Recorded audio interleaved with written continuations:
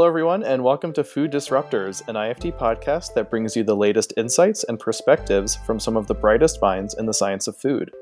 Each episode, our guests discuss the ever-changing intersection of entrepreneurship, innovation, and science and their role in advancing the global food system. On today's podcast, you'll hear from Maria Villasario and April Rinne on where they see the world going, particularly as it relates to food, economic practices, emerging technologies, and the importance of sustainability. We'll discuss the future of work, the role of innovation in the food system, and the importance of collaboration across sectors. I'm your host, Matt Teagarden. Let's get started. April, you've written extensively on the new economy. So I'm curious, could you share a few major global trends that you anticipate for 2020 and beyond?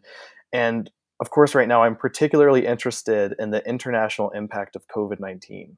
Sure, Matt. Thank you again. And it's a great question to tee up our conversation today. Also because there are so many trends. There are economic trends, social trends, policy trends, political trends, trends related to health, food, and sort of the list goes on. I do think it's important to keep in mind that many of these trends that I'll talk about and we'll talk about today, I think, were already in place pre-COVID-19. But what we're seeing is that COVID-19 in many ways has been a sort of accelerant. Things are playing out faster. In some cases, these trends are playing out more intensely than would have otherwise been the case. So a couple of the big ones, in terms of global economic trends, the biggest ones that I see stem from the fact that we're realizing more than ever just how interconnected and interdependent that we are, and how painful pausing or disrupting these connections, even temporarily, can be. So on the one hand, we see pretty much a dampening, if not an outright halt, of a lot of international everything. I think particularly, travel and tourism. We see airlines are down 95% from 3 months ago. Trade and supply chains are challenged on the whole. That's not unique to food. That's really across the industrial spectrum.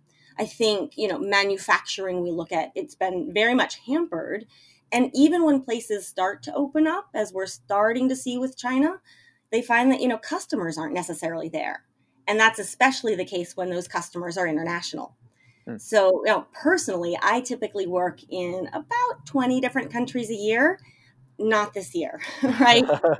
It has both a sort of organizational level and a societal level impact, but also I think individually, a lot of professionals are being affected as well. But on the other hand, I want to point out that while we're seeing this kind of contraction internationally in terms of a lot of commerce and trade and so forth, on the other hand, we are seeing incredible international cooperation and even in some ways solidarity when it comes to COVID-19. It's almost as though we have a common borderless enemy to fight. And we're coming together in ways that we wouldn't typically otherwise.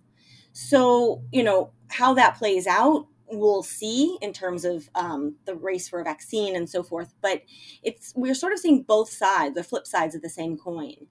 Now, I also see from an economic perspective that we're in a few different ways heading towards a more, I would call it, regional approach, a more regional networks, whether that's regions of a given country or regions of the world. And that's a trend that I expect to persist because we're looking at scale larger than simply local, but a little bit safer, you could say, than strictly global. And then I think the economic trend that is certainly, it's sort of the elephant in the room, is the just enormous upward trend right now in unemployment figures worldwide. And I hesitate to call that a long-term trend because we just don't know yet. But regardless, it will have a huge effect on how other economic and social trends play out. So when I turn and look briefly at some of the social and cultural trends, I think the biggest ones that I see are how we work and work from home. Used to be, I've been focused on the future of work for quite some time now and used to give, I'm guessing I still will give keynotes on things like remote work and distributed work. And it would always sort of raise eyebrows. I don't think that's going to be the case anymore. Yeah. also, how we're spending our time, more cooking, more gardening, more time with family. I find it interesting that previously there was a lot of focus on optimization of every second. That's not really happening as much anymore. Now, I guess the big questions, though, the really for me revolve around what happens next. These are trends that we're seeing right now that I think will persist into much of 2020 and beyond. But we really have to see, how does reopening go? Do we experience relapses?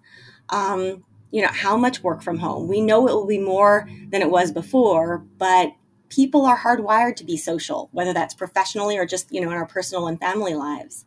And so virtual is okay in a bind, but it still has its limits. And so I think that the direction and the magnitude of some of these trends, we will be living through that in the coming months. But the ones that, I just sort of spelled out big picture are where we want to look to better understand the path ahead.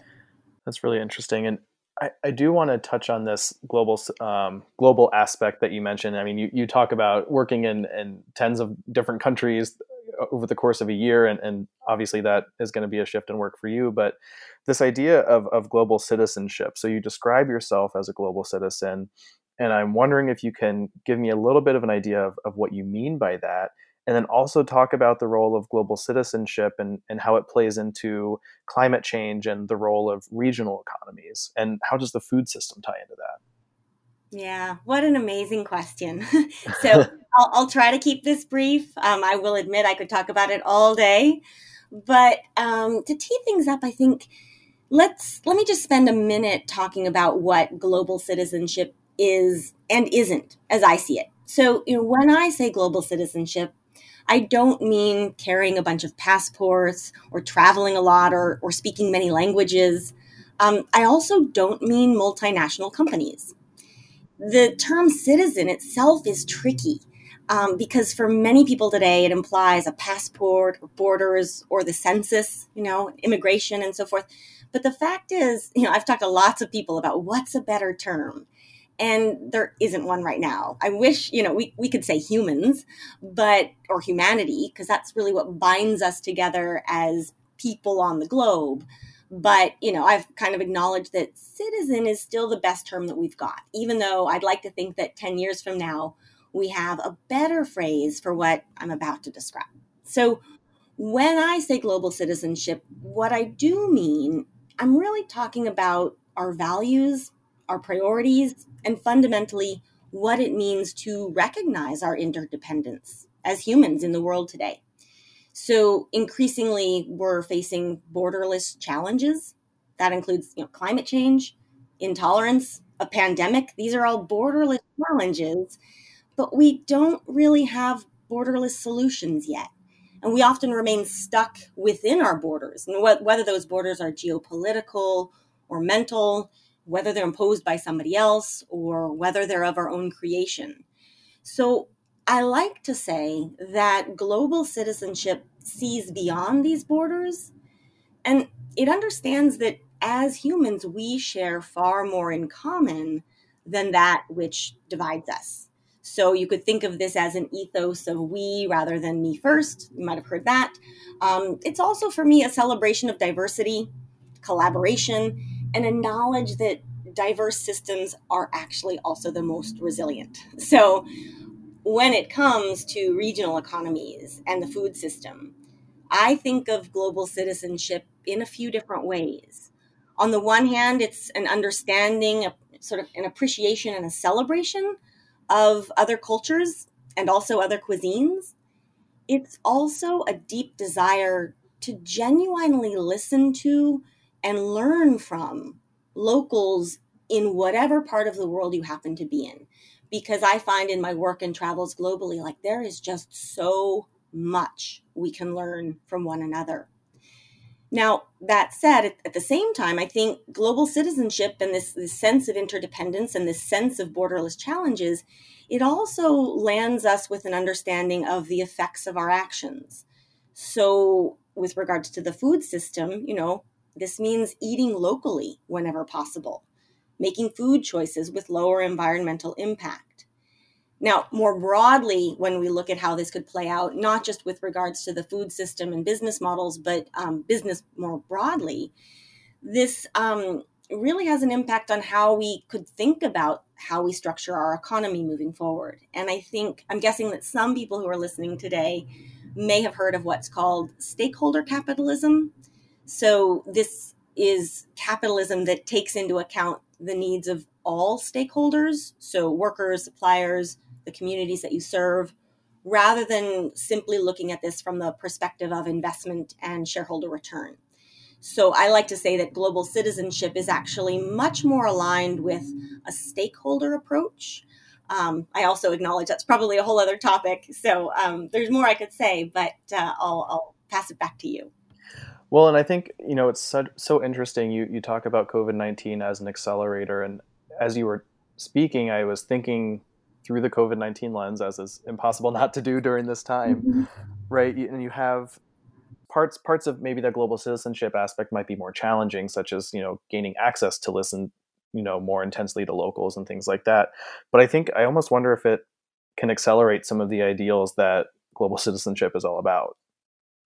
Absolutely. I mean, from my perspective, it's this sense, and I don't like using the term enemy, but if we think about COVID as this common borderless enemy that is hitting people and communities, regardless of where you live, regardless of how much you earn, it really is. It's incredibly. How do I say this? I mean, it's destabilizing for sure, but it also is bringing people together in ways that wouldn't have happened before. Right. And I've had many conversations recently, actually. This is a little bit of a tangent, but I'm used to people often call me a sort of cross-cultural bumblebee, where I'm cross-pollinating ideas and traveling in a lot of different places and so forth. And that's hard to do when we can't travel. And yet the need for and the value of cross-cultural pollinators, if you will, in a virtual world, I think is going to start to be even more important, because we're waking up to this recognition of just how interdependent we are, and we need to maintain those ties. But if we relied on those ties being through physical travel in the past, we're going to need some virtual equivalents. And so I think, it just gets really interesting in terms of opening up opportunities, possibly roles, possibly, who knows, platforms and businesses and so forth that didn't exist before to meet this need. Right. Well, and I do want to bring in Maria here. So Maria, as a food scientist, I imagine that you also have a unique perspective on this concept of global citizenship and its role in our planet's sustainability. What are your thoughts here? This is an incredibly complex topic, but it's a topic that touches upon so many aspects of food and the science of food. I would like to start by talking a little about the complexity of our food system. Our food system is very developed, very sophisticated, but at the same time, it is facing very serious global challenges. And we're going through transformations that they are generational in nature. We're going through chronic issues like climate change and trade, and we're experiencing some very acute pains, like the pandemic that we're going through right now, or extreme weather phenomena. And as we see the climate and environmental changes rise, we also see a correlation with geopolitical tensions. We are going through a population growth that continues to accelerate and puts a lot of pressure on demand for food. And when we need more food, we need to grow our global trade, and which makes us more dependent upon one another. Also, we are seeing a number of changes with consumers and societies. It's amazing to see the spread of global cuisine. What used to be aspirational in the past and exotic, for many of us, it has now become very much within reach. We see global cuisines moving, and while they're moving from one place of the planet to the other, we're also seeing a merge of consumer choices and options that people exercise. But all of this is happening while we are experiencing a lot of food insecurity. And food insecurity is rife among the urban poor, the rural poor, and the agrarian poor around the world. And the other thing that is important to mention here, it is actually the regulations and the protection policies that are asymmetrical in nature and imbalanced. So among all of this complexity, we are seeing changes that are driven by consumers and societies as well as policymakers. And we are seeing more transparency on where the food is coming from. People want to know what's in their food because they want to manage their health and wellness and have better outcomes. And also, we see a value that we put in actually feeding the world and making sure that we're eliminating the inequalities and the terrible consequences that malnutrition has later in life. So all of this is a very complex, it's a great environment for scientists from many different colors to actually work in and drive outcomes. I want to talk a little about the science of food and the very important role that food scientists play in all this. It's really it's been a tremendous effort to make food safer, to make food more nutritious, to make food more available and more affordable. And what we see more and more is we see more of the formation of an intersection between science and technology, which is inevitable. But I do want to highlight here how important it is to understand that science does not work in isolation. Science does not work in a vacuum. And in the context of global citizenship, science has always transcended borders, but scientists do not operate in a vacuum. Well, and I'm curious on both of your thoughts here as well. What, especially in light of the current pandemic situation, what are the challenges and opportunities that are there and emerging that might have a direct impact on the sustainability of our planet's food supply? April, I'll start with you. Yeah, this is such a great, and again, another complex question. And I'm going to pick up on a couple of themes that Maria mentioned as well. So I should give a caveat, I guess, at the outset, is that I'm someone who tends to see challenges as opportunities in disguise. So I sort of, again, see these as two sides of the same coin. From where I stand, the single biggest challenge that I see in the here and now is the fragility of our, largely industrial consumer-facing systems. Now, this is not just the food system. There are many systems that relate to food, such as transportation, that are also proving to be quite fragile in the face of COVID-19. And that doesn't mean that we don't have good infrastructure. We have very good infrastructure, but when there's a human health hazard and you don't want to get on any form of public transportation, for example, that creates a series of ripple effects. So we've built the infrastructure that tends to be big and centralized, which is strong, but it turns out it's not very nimble in times of shock. Now, I focus a lot on the future of work and, on many levels, who's working, how we're working, where we're working, etc. And it's increasingly clear to me that many of our current food system challenges aren't so much about food as they are about people. Now, here in the US, and again, this isn't specific to food, but it plays out in some really interesting ways. So we have a labor market and a labor force and a set of labor policies that over time have developed so that, health insurance attaches to a job rather than a person.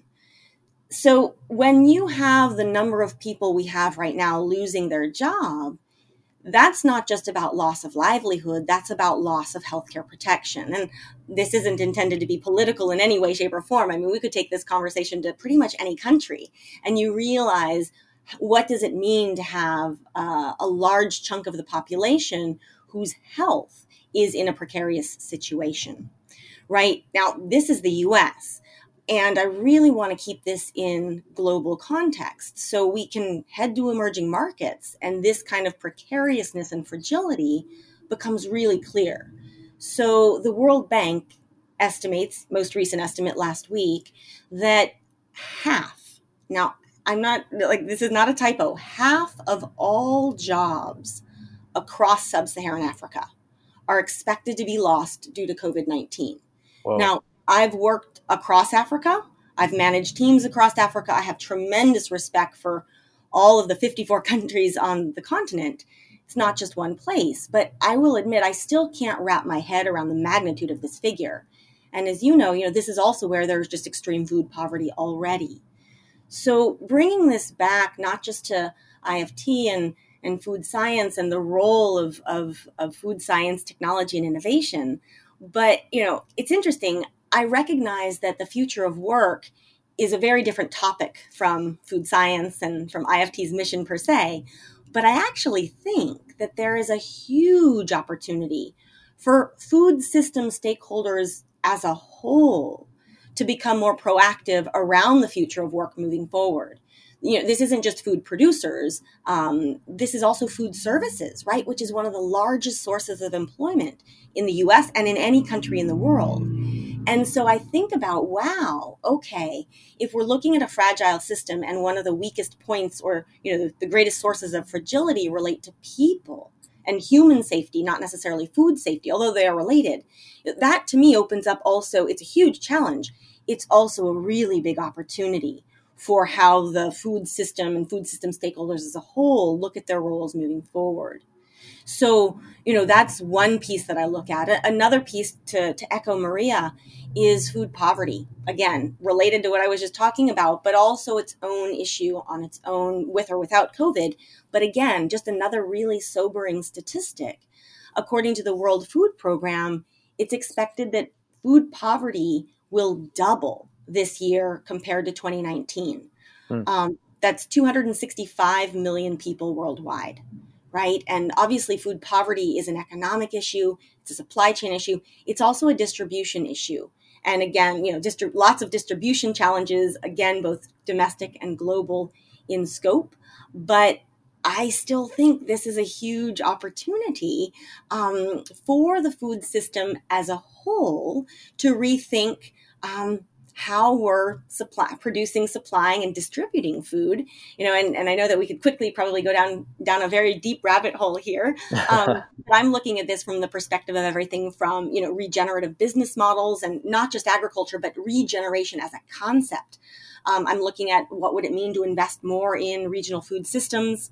I will say, I think that the recent stimulus funding package here in the US, it was a huge missed opportunity in this regard, in that a lot of the smaller food producers didn't share in a lot of the bounty of the funding package. I think there's just one little footnote I want to note here as we look at challenges and opportunities, and it's more on the challenges front. And, it's easy to look at COVID-19 as a sort of shock. It was something that happened very fast. Largely unexpected, although I would say it wasn't entirely unexpected. We knew that something like this would happen at some point. We just didn't know what it would be or how it would show up. But nonetheless, the fact that so much has changed so fast, it's definitely a shock. But shocks are the only kind of challenge that we face when it comes to systemic fragility and instability. Longer term trends are another one. And so I sort of look at the difference between shocks and trends.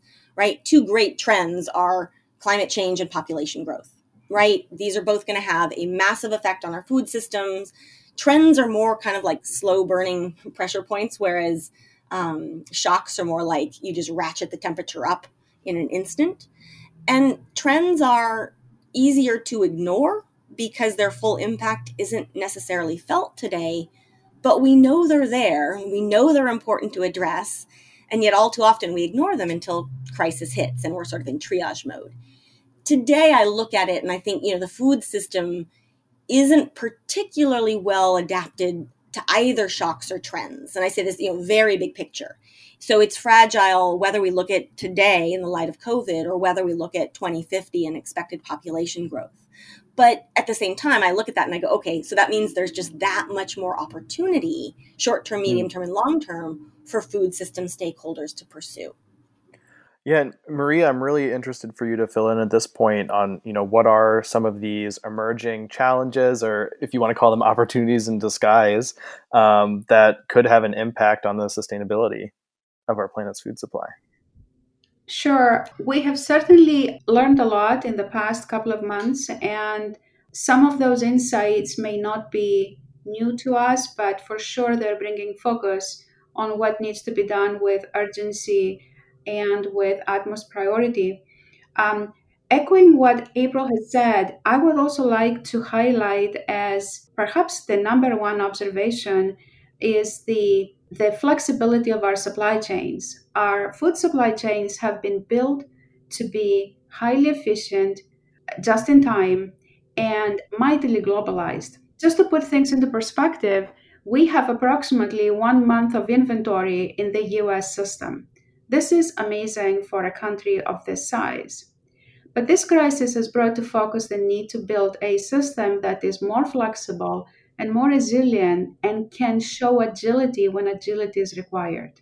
The second learning is that of how we depend on total capabilities, and that is people, systems, and processes to run our food system, our food chains efficiently and deliver food to people, food that is safe, food that is nutritious, and food that can be economically distributed. We have done a really good job considering the complexity of the supply chains. We have done a very good job with food safety. But what this crisis is highlighting is the importance to step up our capabilities when it comes to employee health and safety in the workplace. And in combination, to put those two together to make sure that the production system is robust all the way from the first mile to the last mile. The third lesson is the changing behaviors of consumers and societies at large. We don't know yet how these changes will pan out, but what we do know is that consumers are changing, they're forced to change.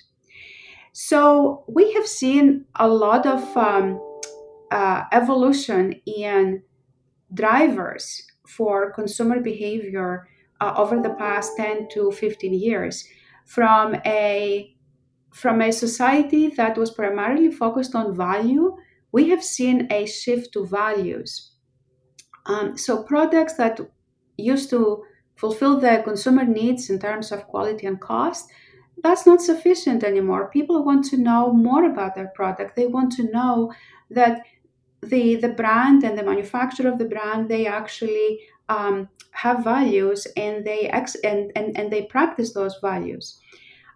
It's interesting to see how this is going to pan out, because we are going through a recession. We are seeing a lot of poverty, as April mentioned. We are seeing now levels of unemployment and really socioeconomic strife that we have not seen in recent history. So it is fair to assume that consumers will be looking for value. They will be looking for low cost. But it is difficult to imagine that people will abandon the values and the need to trust the food that they eat, because we have seen this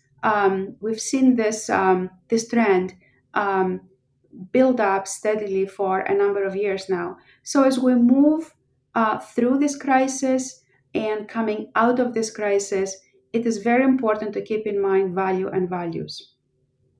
Excellent. I think you're touching really well on a lot of points that we just discussed in another episode of Food Disruptors, actually, where we took a deep dive into some of these consumer behaviors. So I'm definitely going to direct listeners to pay attention to that episode as well, if they want more insights on that, because there is some disruption here with the pandemic that, some of this might be a blip, but some of it might cause some of these consumer attitudes to completely shift.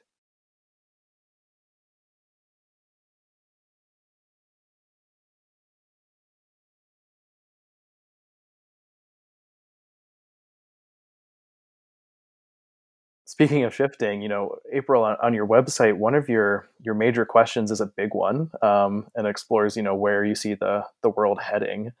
And so I'm going to ask you the big question, where are we going?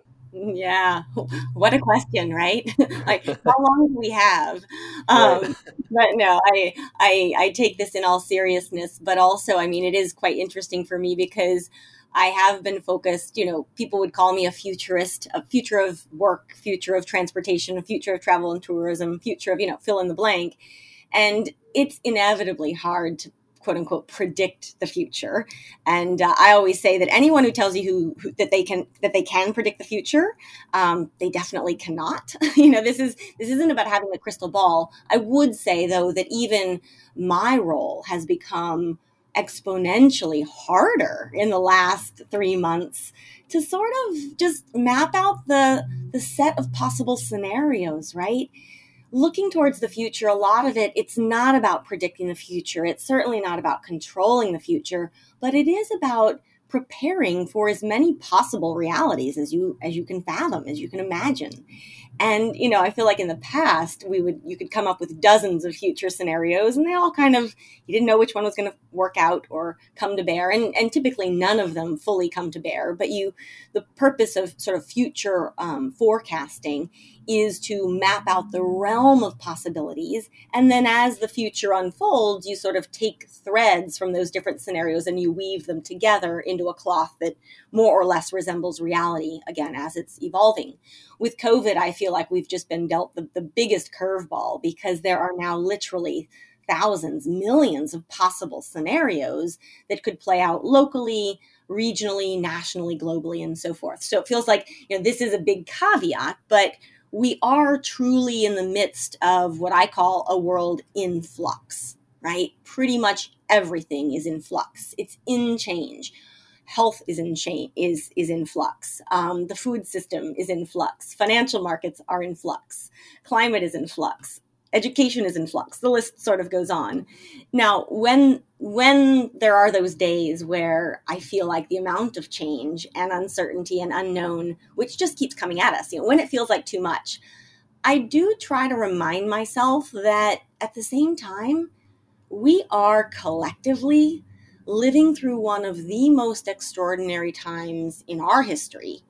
And I don't want this to sound trite, but I do have to pause and reflect that in and of itself, to be alive at this moment in history, it's a sort of privilege to bear witness to how much we don't know, right? And the actions and decisions that we take in this time will have a profound effect on where the world actually heads. Far more so than if we were talking about times of peace and calm. And for somebody who has a role like I do, I've never in my entire career felt like the importance of, for lack of a better phrase, kind of getting it right. The decisions that we make in the coming weeks and months will have an outsized effect on, your question of where the world actually heads.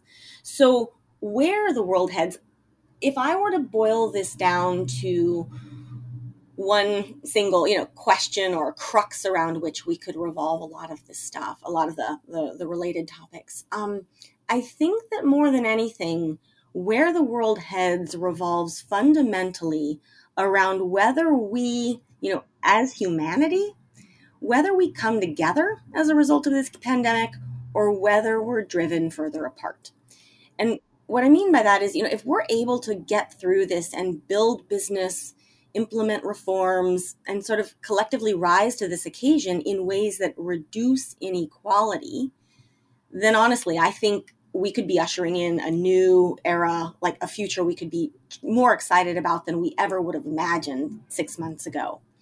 And, I get that inequality itself is very complex and it's systemic and it's also place-based and it has many different facets. But, Maria brought this up as well. And I'm glad she did, because I think we could probably spend so much of our time just on inequality vis-a-vis the food system and how it plays out in different ways.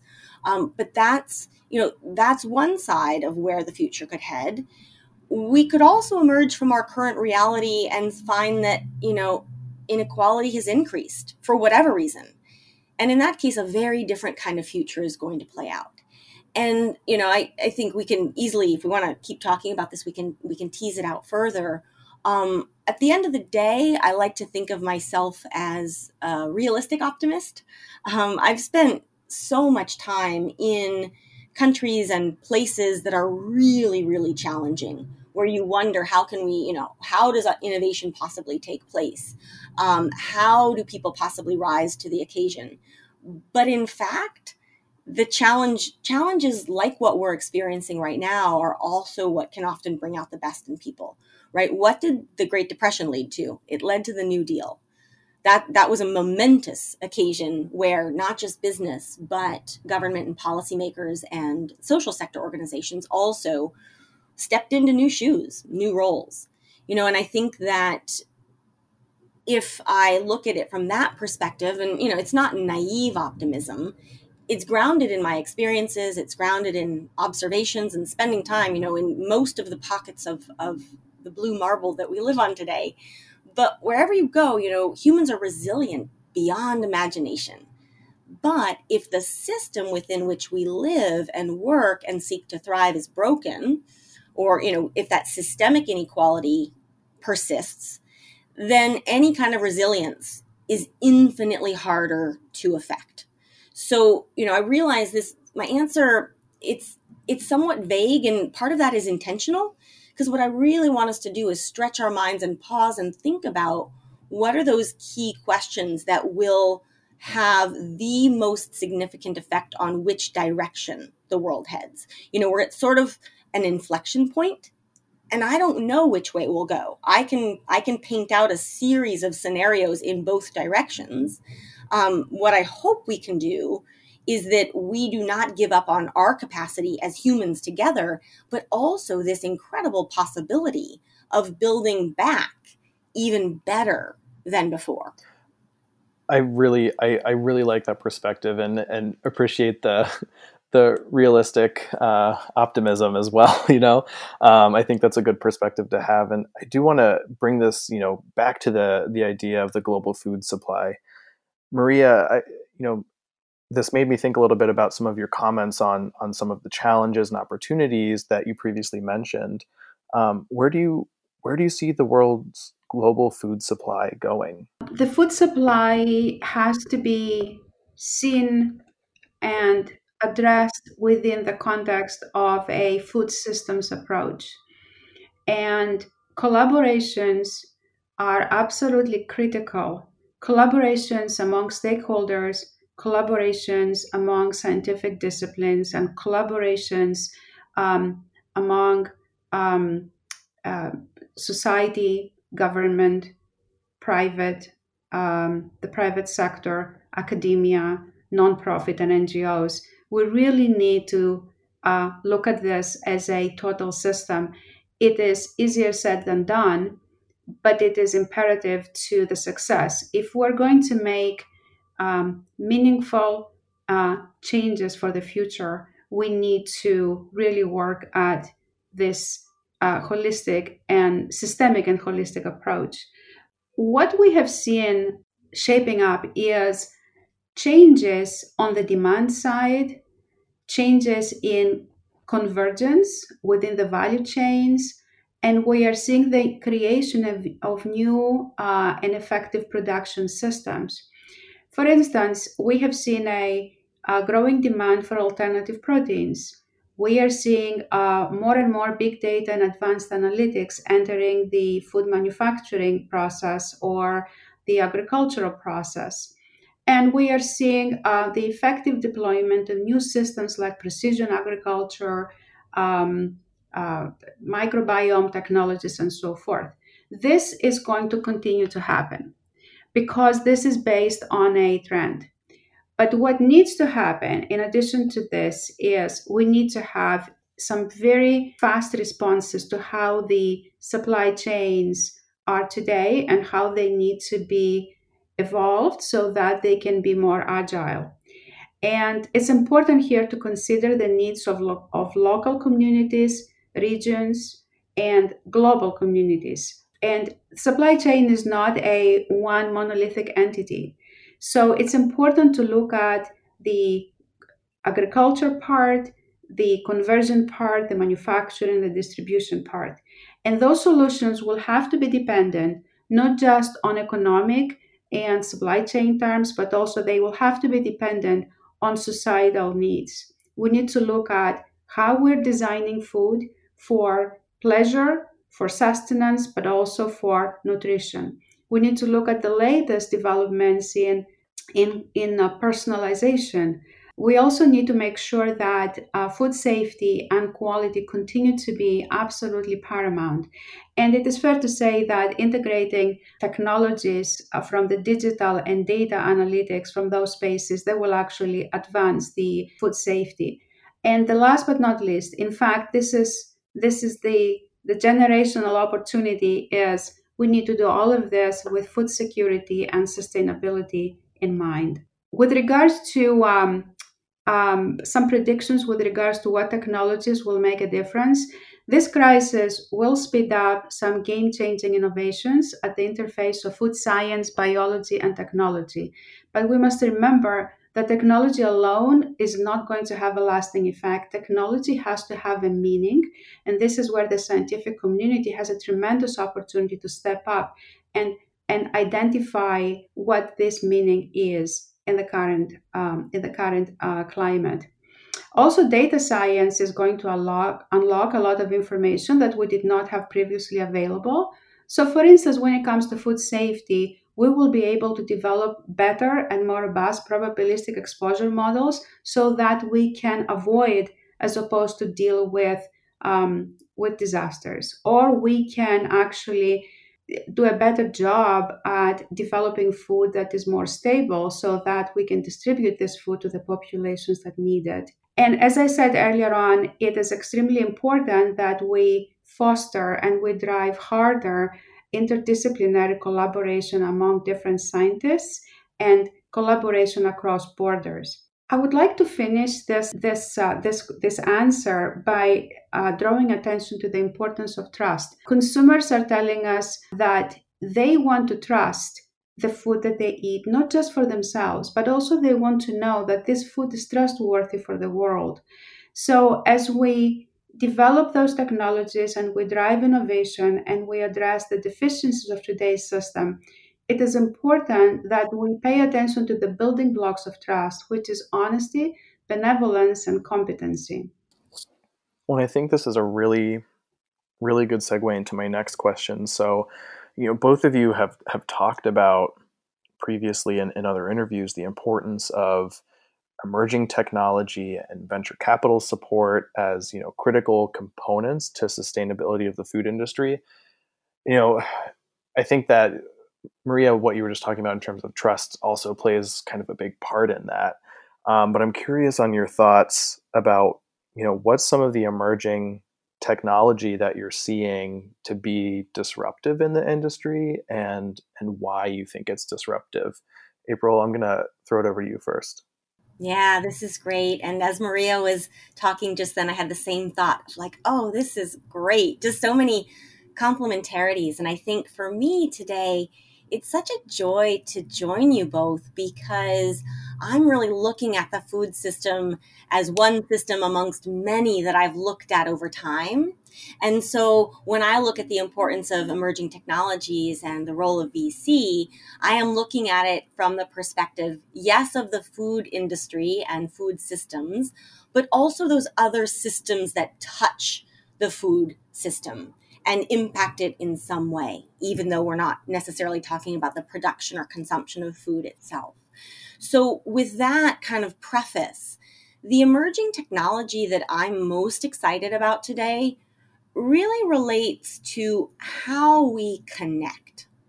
And I don't mean that in terms of the number of likes you have or followers that you have, but rather in terms of how we match needs and haves, how we match supply and demand, and how we can expand access, to goods and services, to information, to opportunities, like you name it, but just access-based business models in helpful ways. And the crux of my interest in this, sort of the core of my enthusiasm, stems from the work that I've been doing over the last decade plus in what's called the sharing economy, which I'm guessing some listeners are familiar with. And we'd probably, if I were to ask 10 different people, how would you define the sharing economy? I'd get 10 different answers. So just a very brief definition or explanation of what I mean. And really, the sharing economy is an economy that's based on shared goods and services and business models based on access rather than ownership. Now, to be clear, we're seeing a lot of growth in the business space, but keep in mind, sharing is one of the oldest activities known to humankind. There's nothing new about it per se, and it's been alive in our backyards and our neighborhoods and our communities for a long time. When we talk about the digital sharing economy, we're really looking at the power of digital platforms to massively expand who and what we can connect and what we can share and on what scale. And so we are talking about home sharing and car sharing and co-working spaces and kitchen libraries and tool libraries. And, there's quite a spectrum, and there are tens of thousands of sharing economy platforms out there. But I've really been looking at how can we harness the sharing economy in ways that build a more inclusive economy, that help people not only save money and earn income in new ways, but that also help us use resources more efficiently and more sustainably. And perhaps, as much, if not more important than any of this, those ways in which we can share and access goods and services in ways that build community, build social capital, and to Maria's point, build trust. So I get really excited about the ways in which sharing and direct access-based platforms could be leveraged further within the food system. This is both peer-to-peer or P2P as well as B2B solutions. These platforms are disruptive because they can alter every part of the value chain. So access rather than ownership shifts power structures, ownership structures, control structures, and fundamentally, again, echoing back to what Maria was saying, they can shift value and what we value and why. And, when done right, sharing economy business models can massively expand who is able to participate and who is able to benefit from not just innovation, but the economy as a whole. So in this light, and there are lots of examples I could tease out. I feel like I could probably spend all day on this because I'll run week-long workshops on the sharing economy. But a couple things I wanted to bring up, specifically in the context of food and agriculture, because I find it fascinating and I don't have the answers yet. So in the last couple of years, there's been a new business model related to the sharing economy, related to the digital economy, but it's called a platform cooperative. Now, a platform cooperative blends the benefits of cooperative ownership with the efficiencies of digital platforms. So to put this in really simple terms, imagine a driver-owned Uber or a host-owned Airbnb, right? And if either of those companies, Uber went public last year, Airbnb will at some point, those companies go public, who benefits? Every single driver, not only the investors and shareholders. And, when Uber went public last year at a valuation of $82 billion, there was a lot of backlash because not a single driver, it has tens of millions of drivers, and not a single driver benefited. So I'm looking at this from the perspective of how do we build inclusive economies. Food and agriculture are one of the most popular sectors for cooperatives. How might this concept of a platform cooperative expand into the food system and help harness what the food system is already really good at and bring in more of the power of the digital economy? So that's, one example that comes straight to mind. And another that I just want to bring up because I think it has incredible potential and it also makes me a little bit nervous. And that is simply the very big topic of automation, where, we look at so many things in the food system and many other systems that can be automated and will be automated. And, interestingly, with COVID-19, there's actually, it looks like, a rush to automate now because going back to what we were talking about earlier, if a robot or a machine can't get sick, some of that human health risk goes away. So, it's very interesting that the bigger concern that a lot of us focused on the future of work are grappling with is what can be summarized by what's called the augment versus replace debate. So if new technologies and automation and machine learning, et cetera, if these things are leveraged to augment human potential, then it's a win-win, right? If humans and machines can do better together what either of them could do on its own, awesome, not a problem. But if automation ends up replacing humans outright and doing so at scale, then again, we're really kind of in for trouble, not just lost livelihoods, but also increased inequality and potentially some real, I don't want to say social crisis, but borderline. Given that this would be happening against the backdrop of COVID-19 and job losses, it could get really, really ugly. So that's one of those technologies that I'm kind of looking at going, I'm excited. I think it has a huge amount of potential, but it doesn't come without its costs. Now, when it comes to VC, venture capital, I think actually that we're in the early stages of some pretty powerful shifts away from what we've historically gone after in the form of hockey stick returns and unicorn companies. And we're shifting towards a much greater focus on sustainable and inclusive finance. And I think, given COVID-19, again, it is serving as an accelerant in this regard as well. So in some ways, this mirrors what I was talking about earlier in terms of the shift from shareholder capitalism to stakeholder capitalism.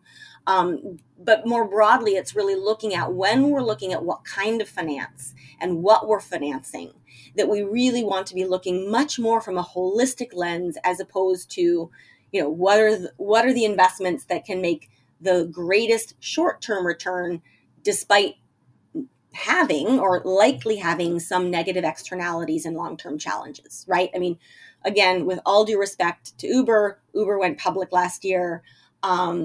Uber still doesn't have a sustainable business model, and many of the drivers would say it's a race to the bottom, right? That's a tension that we have, and that's straight VC. I'm looking at this more from like social VC.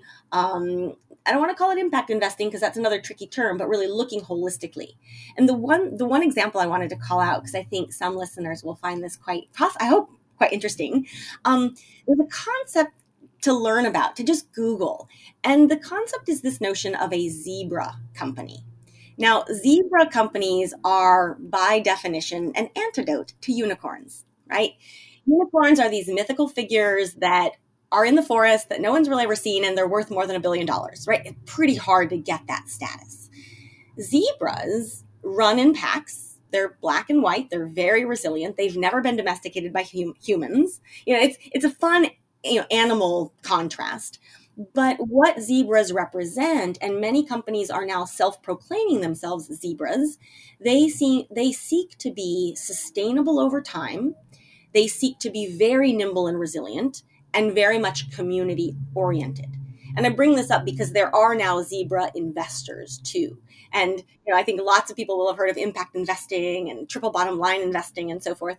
Go check out the zebra movement because it's sort of simple and easy to understand. And I think we're in the early stages, like I said, of a shift away from unicorns being the be all end all, and much more, again, resilient, nimble, community oriented companies, which the zebra concept embodies. So at the end of the day, bringing all of this back to sustainability, I think we need to look at investments and technologies through a range of lenses related to sustainability, right? Of course, we mean environmental sustainability. We also mean financial sustainability and social sustainability as well. So maybe even a move away from Shark Tank and getting into zebra field or something. I wonder what's the the gentler fish, right? There is a zebra fish. Maybe that's the dolphin tank, right? Maria, what are your thoughts here in terms of technology and venture capital being critical components to sustainability of the food industry? Venture capital is one of the big forces that are shaping the ag and food sector right now, and they have been for a while. And what is noteworthy is that a lot of the investment is actually coming from outside of the sector, because technology is so important in shaping the future. For example, building more resilient supply chains based on the learnings from this pandemic, there are critical questions. Who should and who will bear the cost of innovation? And how will capital markets and governments respond to the challenge that we are experiencing right now?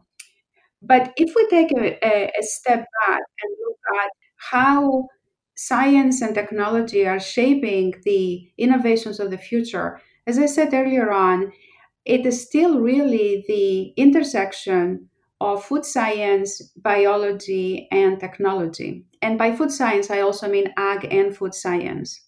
So we will continue to see accelerated work done by genetics. The cost of genetic sequencing is so low these days that continues to proliferate innovation in this space and actually drives much faster innovation. Also, we're going to see a lot more and faster adoption of the Internet of Things, wireless sensors, all things that are driving more ubiquitous knowledge and creating platforms, collaboration, and economic platforms that we cannot even imagine today.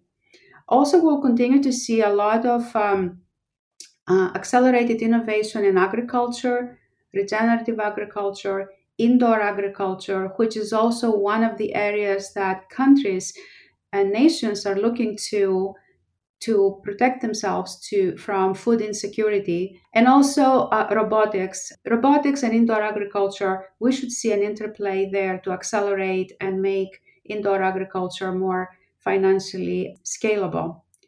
To do all of this, we will need to create global standards, and that's why it is extremely important to have global collaboration when it comes to policy and when it comes to regulations, because these things will not function without standards and without the ability to actually interconnect the different technology platforms and also the different segments within the supply chain.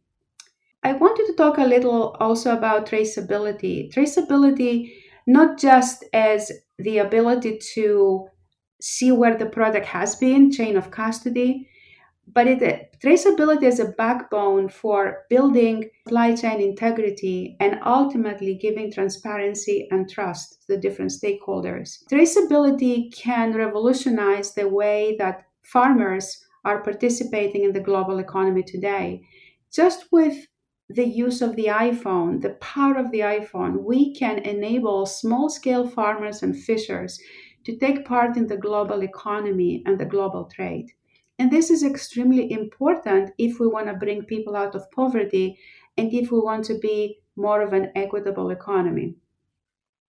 Another area that is more in the traditional realm of agriculture and food is in new and novel and sustainable ingredients. The trend to consume more plant-based proteins, algae, microalgae, tremendous work that we have seen recently on understanding terrestrial and marine farms to boost production of natural plants like kelp, that they are highly nutritious.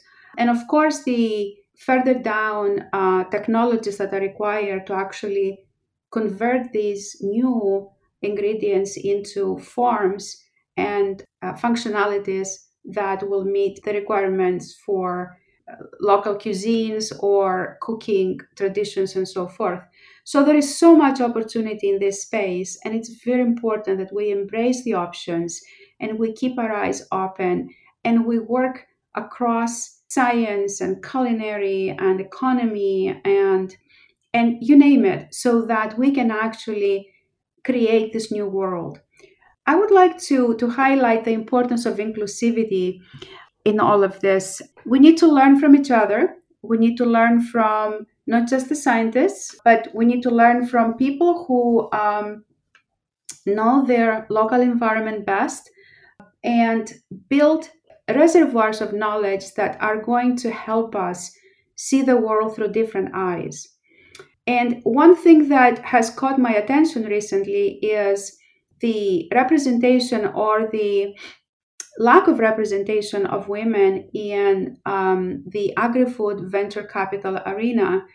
According to a study of last year, in 2018, only 16% of agri-food tech deals went to startups founded with at least one female founder, and startups that they were founded by females only, they fared worse actually they only got 7% of deal activity and just the 3% of the funding. So as we develop, as we adopt and drive technology, both in the realm of agriculture and food and in digital and data technology, it is very important to drive for inclusivity, both in terms of gender inclusivity, but also in terms of different stakeholders, people in different parts of the world, and wisdom that is specific to specific parts of the world. So I think this is very important. Inclusivity, we need to think different about what inclusivity means and how we can use the wisdom of the many so that we can be most effective in the changes that we want to make and we need to make. Matt, can I chime in here? Absolutely. Yeah, Maria is a great handoff, whether or not you realized it. Interesting coming back to the zebra concept. And, I'm broadly speaking, I'm an advocate of the zebra concept, but I don't run a company I don't have any direct interest in the organizations and so forth.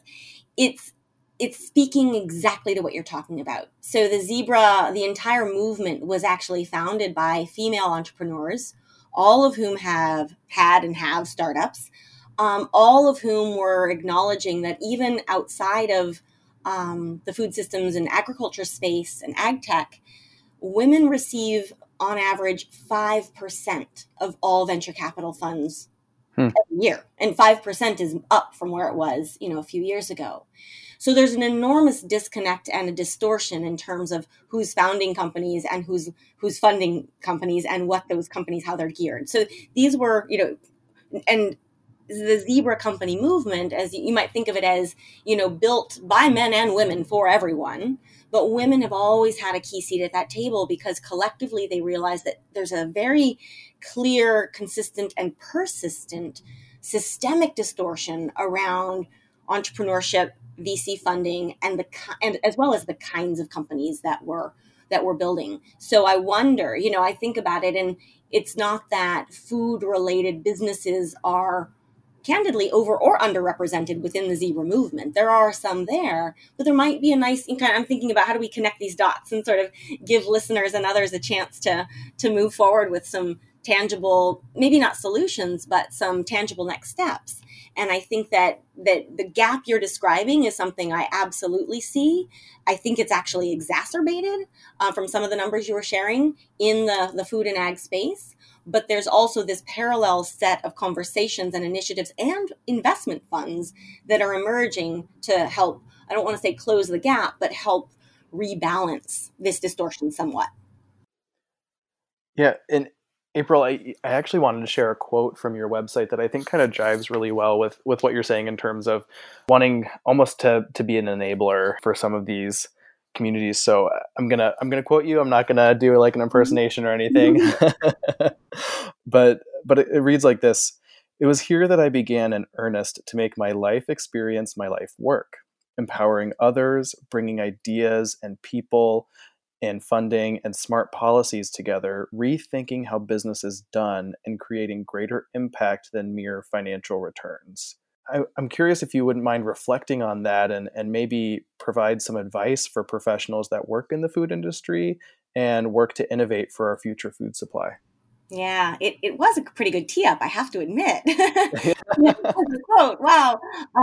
And these things it's entirely spontaneous in terms of how today's conversation is unfolding, but it's really lovely. And, I will say, and I think some of this is in my bio, but I often find people are like, wait, what is it that you do and did and so forth? And just to be clear, I spent, the first 15 years of my professional career focused exclusively on emerging markets, the base of the economic pyramid, but also inclusive finance and financial innovation. And so concepts like microfinance and funding those entrepreneurs and those micro enterprises which were fantastic business ideas, but they wouldn't get funding from anyone because they were deemed to be unbankable. And they were deemed to be unbankable not because of any lack of talent. Actually, some of the most talented people I know and some of the best business ideas I've seen have come from people who were deemed to be unbankable or underbanked simply for when and where they were born, right? So they just, when you find yourself in that environment, and here we're talking not just about emerging markets, but a lot of developing and what would be deemed ultra poor countries, right? And so I got into that space very, very young. I was raised very much in a household where cultural diversity was celebrated, and so was global travel and the global perspective. So had that as values growing up, but then really got interested in all of the different ways in which we could tackle these distorted systems, which weren't always intentionally, it wasn't like people designed them with bad intentions. It's that in a lot of cases, these were post-colonial systems that repeated a very unequal society. But when colonialism ended, it wasn't as though the colonized countries were left with a lot of funding or infrastructure. And so you start looking at how do you build something better than what was there before? But that took time and effort and so forth. And so, that theme, even though I'm no longer working directly in microfinance, it has been a very clear through thread in my entire career of looking at what are those, we take for granted, like, well, this is the way we do business because this is how it's always been done. And you take a hard look at that and you say, why? And you realize that a lot of things are no longer fit for purpose, and that a lot of things don't necessarily serve the people you'd like them to serve. And if we can, back to the quote, bring the right people, ideas, funding, and policies together, which does require a kind of convening power. And this goes back to power. I don't mean to refer to power in my own power, but convening capacity. This goes back to my role as that sort of bumblebee, where that's what I've spent years doing, talking to different communities to figure out who needs to be in conversation with one another, because by and large, they're often not. Everyone's siloed in their own discipline. So that's kind of a little bit of how I got to see the world as that quote describes. And then in terms of, professionals working in the food industry as they work to innovate, and really gearing this around innovation, but also how do we think beyond our own discipline? How do we think about what we do in this broader context of bringing together not just people and ideas and technology and science and funding and smart policies, but how do we sort of also start to look at what is our shared vision? So in that light, I think a couple things that I'll share. And again, I love this topic. I'll try to keep it brief. But I do think, and we touched a little bit on this, Maureen touched a little bit on it before, and I want to echo it and take it a little further. We need to remember that innovation as a thing, it doesn't happen in a vacuum and it doesn't happen in a silo. It's really nested within a much bigger ecosystem. And we need to look at this whole ecosystem and the way, specifically for food science, the ways in which food science innovation necessarily depends on other kinds of innovation. So for food science innovation to succeed, it needs effective policy innovation, it needs effective business model innovation, and so on. So it needs these other kinds of innovation which aren't in its ambit, but they're sort of running in parallel and they're all part of the same ecosystem. It needs all of those to be playing out and succeeding over time.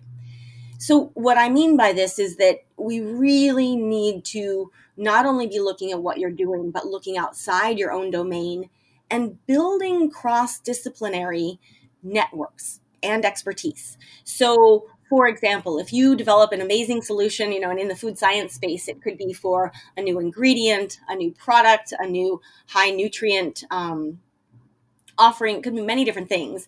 You develop this solution, but you know that it's going to require partnerships, or it's going to require policy reform, or it's going to require a new delivery or pricing model to succeed.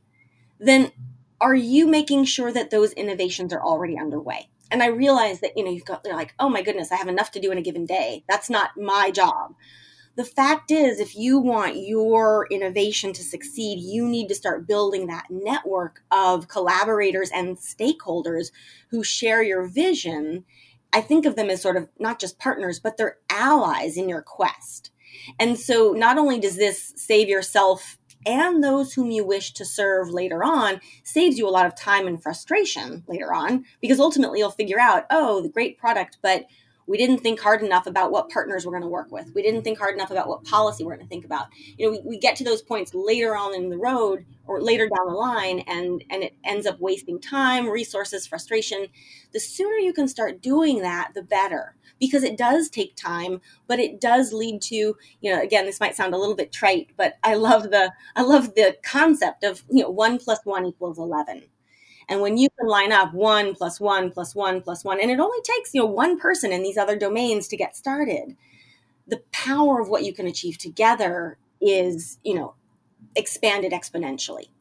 So that's one thing. I think another thing that comes to mind, and that I always like to be a little bit provocative about, because I do a lot of advising and speaking on this topic of innovation, but I'm also really cautious to remind people that the definition of innovation simply means something new. Now, innovation does not mean that it's inherently good or bad or smart or unwise or anything else. It just means something new. And we've seen countless examples of innovation that can be either helpful or harmful, depending on how that innovation is designed, how it's marketed, and the intentions behind those who use or promote it. So that's a whole other topic. Usually when I sort of plant that, people are like, oh, okay, let me think about that. And I kind of feel like today I'll be like, just think about that food scientists, I look at the profession, you have incredible power at your fingertips. You have power that you can use for incredible good, and you have power that actually can lead to unhealthy, unwelcome outcomes as well. And so for me, it's always about, what are those unintended consequences? What are those blind spots? How much can I do in advance to prevent those negative potential consequences from coming about or even being possibilities?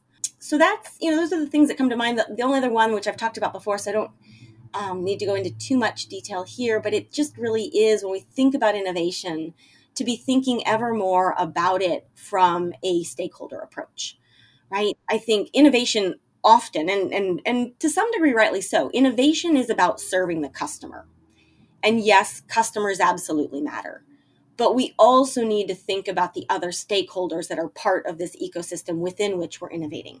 And in that regard, I like to just put out the challenge of, how can we innovate in ways that not only are good for customers, but that also help workers, suppliers, local communities, and Mother Nature.